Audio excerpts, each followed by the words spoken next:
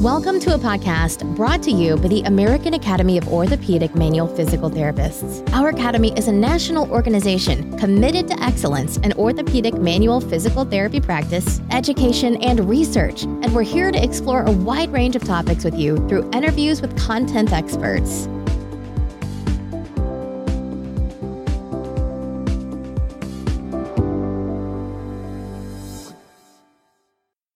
Welcome. I'm Becca Catlin, one of your co-hosts of the American Academy podcast, and today we have a really fun interview with Stacy Soapman.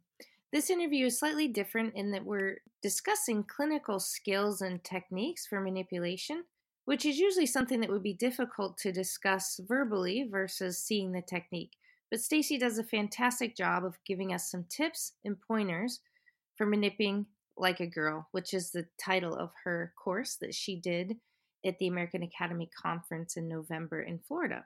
Stacy Soapman received her physical therapy degree from Andrews University in Bering Springs, Michigan in 2001, and went on to receive her Doctor of Science in Physical Therapy degree from Andrews University in 2011. Stacy completed her fellowship training through the North American Institute of Orthopedic Manual Physical Therapy in 2011. Stacy currently works in outpatient orthopedics in Denver, Colorado.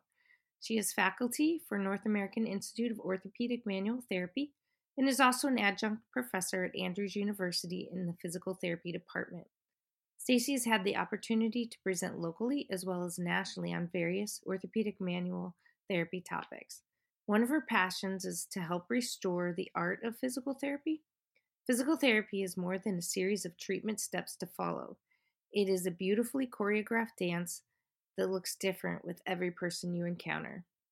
Dr. Soapman, thank you for joining us on the podcast. I'd love for you to give us a little bit of information about the course you taught at this year's American Academy Conference in Florida.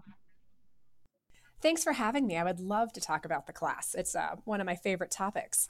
So this year at the American Academy Conference, I taught Manip Like a Girl, Work Smarter, Not Harder. And basically, it's a technique adaptation class to what is traditionally taught in the literature and quite often was traditionally taught in physical therapy schools.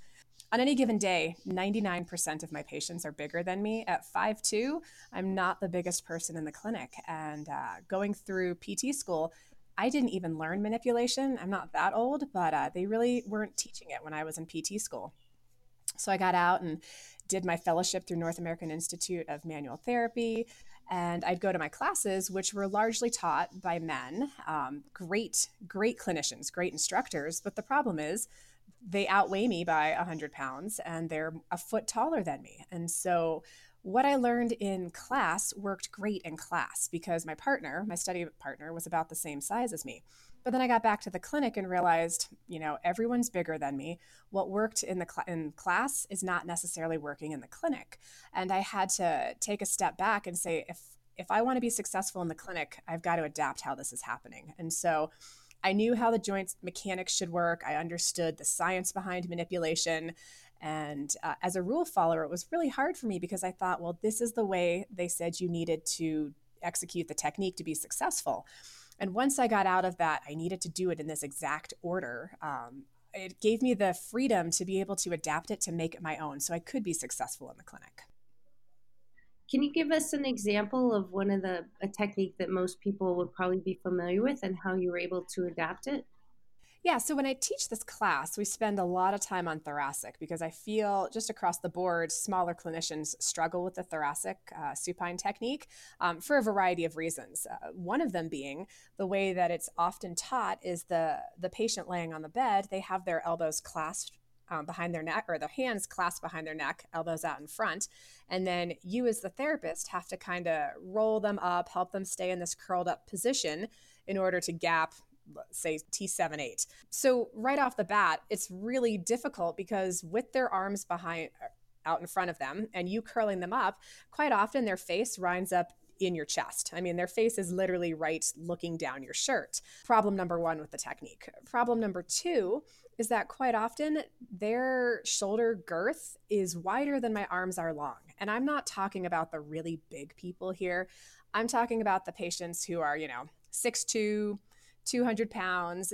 They're a lot bigger than me. And quite often when I would roll them over, I couldn't get the arm that was on the table. I couldn't get it flat. And so I was often manipulating my own carpals instead of their thoracic spine. So a way around that was I just learned to build the table up under my wrist. And so I would take towels or a sandbag weight, put it under my wrist to protect my own carpals. And then I only have to turn the patient 3/4 versus the full roll in order to perform the manipulation. And it wound up to be much more successful that way. I've definitely been in that situation. And I too would say that most of my manip classes have been taught by men. When you get into the scenario where you're like, I don't feel very comfortable with my chest in this person's face, and they're kind of like, put a pillow there.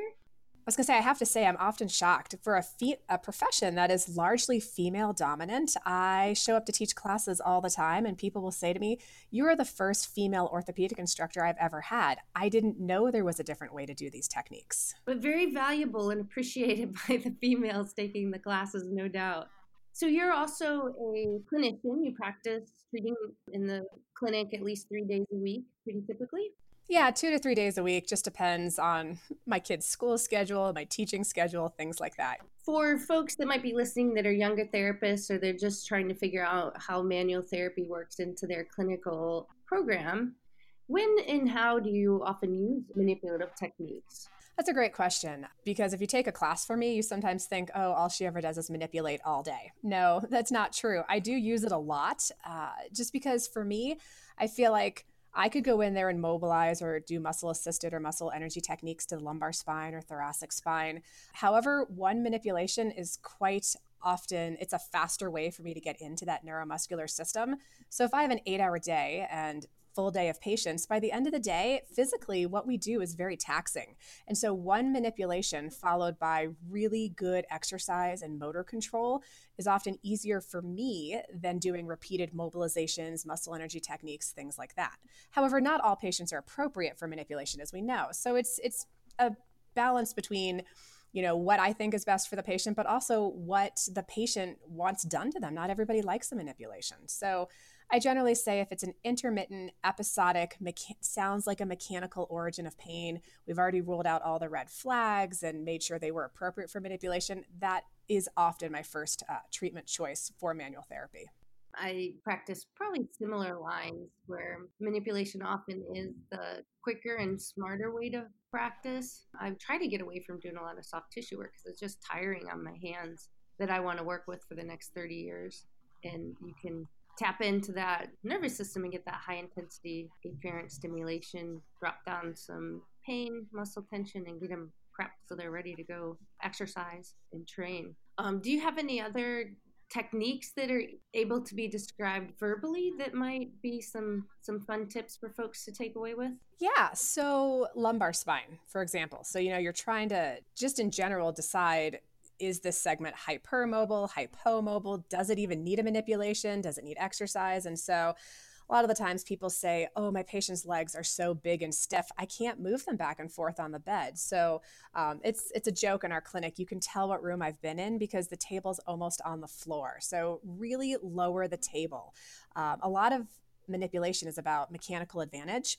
And so when we're taught by someone who's bigger, they say, oh, you just stand here and you drop your weight on the patient and it should cavitate.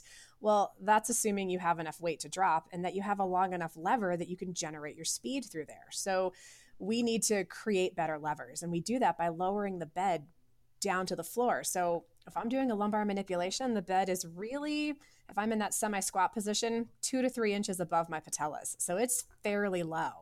I also will use my own, I never try to use just my hands. It's a lot of core work. And so an example I give of how to improve your core speed, because it's not strength, it's all speed dominant, because the faster you manipulate, the more successful you're going to be. So I talk a lot about improving speed, bananas, really great example. And so if you're making your morning smoothie, don't peel your banana. Take your banana, peel and all, and put it out in front of you and really try to generate enough speed that you can snap that banana in half without mushing it all over your kitchen, of course. But try to snap it in half to really generate that core speed that you need, because that's going to save your hands as well. The more you can do with your core, the less your hands are fatigued at the end of the day. So I lower the bed. I really work on my core. I don't put them in the middle of the bed as traditionally is taught. I have them way up to the side of the bed, and I assure them I'm not going to let them roll off the bed, but as close to me as possible. I always joke. I say, this is a full contact sport. You've got to be able to be close and on top of your patient in order to be successful with some of these techniques. Great examples. I like the banana. It's a good party trick. Yeah. And what students often get amazed by is, one, how easy that is to do, to break the banana. And as they get faster, they can use it on stronger and stronger material. So we'll even pull out pieces of string or rope and have them break the rope. Yeah, it's a great way. I guess that's what they do in karate too when they break the boards. It's speed and focused force rather than dissipating the force. Correct. So you were at the conference. Was there any highlights you took away with from the 2019 conference this year? I don't get to the conference every year, but every time I do, I'm always like, why don't I go every year? I walk away so happy to be involved in a profession that is wanting to move forward and not get stagnant and say, well, what we've done has always worked. I feel like this conference is an idea generator for me. I can't say there was one highlight. For me, the sessions were great, but I love the energy and I don't want to call it networking because that sounds sleazy or something, but just being with all of those other incredibly smart people who are all there because they know that there's more to learn and more to obtain. And what can I learn from this conference, even if it's just something small or something big that I can take back to the clinic and help my patients. And so for me, it's the highlight, or what I take away, is the energy level of how excited people are for our profession, and how willing they are to share what they do and what works and what doesn't work. They share successes and failures because we learn as much from failure as we do from success. And so for me, that's the exciting part and the takeaway. Yeah, you're absolutely right. I would absolutely agree with that. People are in it for the right reasons for the patients. Yeah. And there is a lot of great energy and sharing of ideas. You do feel a little bit of that pride, I guess you'd say, but that sense of, man, we are in a good profession and this has a lot of value for our patients, for our communities, and more energized to go back out there and promote PT within our clinics, communities, states, and nationally. Yeah, my kids were asking me if I was going to go to Disney while I was down there. And I was like, oh, mommy doesn't need to go to Disney World. This is her own version of Disney. Being surrounded by some of the smartest people I know is almost as exciting as going into the actual Disney World. That's great. Do you have any other points or tips that you can leave us with? Yeah, I would love to say, if you're ever interested in taking the class, it's not just for girls. This class is for anybody who wants to get better at manipulation. Whenever I teach a class, I've only actually had one all-female class. It's usually 20 to 25% male participants as well. And when I ask them, so what prompted you to take this class? They say, I'm fairly successful in the clinic with manipulation, but I have all of these physical therapy students and I don't know how to help them because what I do is not working for them. And so they come to the class to learn how to better help their own students that they're taking in the clinic, which I think is great because it's just educating the next generation. And here, you don't have to do it the prescribed way. Make it your own because you being successful is better than you doing it my way. That is so important too, as you mentioned earlier, the art side of physical therapy. If you have a really solid background in your anatomy, physiology, biomechanics, exercise phys, you start to make things up that match the patient. And that's what I love about physical therapy is every patient is a little different. And I have enough background knowledge from PT school and fellowship training to be able to adapt and make changes that make it work for people. That's the difference between a protocol or a script and really being able to specifically apply different strategies, be it exercise or manual techniques, to the individual in front of you. Yeah, I completely agree. This class is largely technique based, and I say this is the art side of what we do. If you want the science side, I can talk about that just as much, but that's not what we're here for today. Come to one of the core classes, something like that. But at the end of the day, if you can do this standing on your head and that's the way that it works best, have at it. Make sure you and the patient are both safe and then be effective. Thank you so much for joining me today, Stacey. I appreciate you bringing your creativity to the rest of us and helping us save our fingers and make things a little bit more adaptable to different body types. Thanks for having me. I enjoy talking about it. This has been a production of the American Academy of Orthopedic Manual Physical Therapists. You can learn more about the Academy by visiting our website at aaompt.org. You can also find us on Facebook, Twitter, and Instagram by searching for our acronym AAOMPT.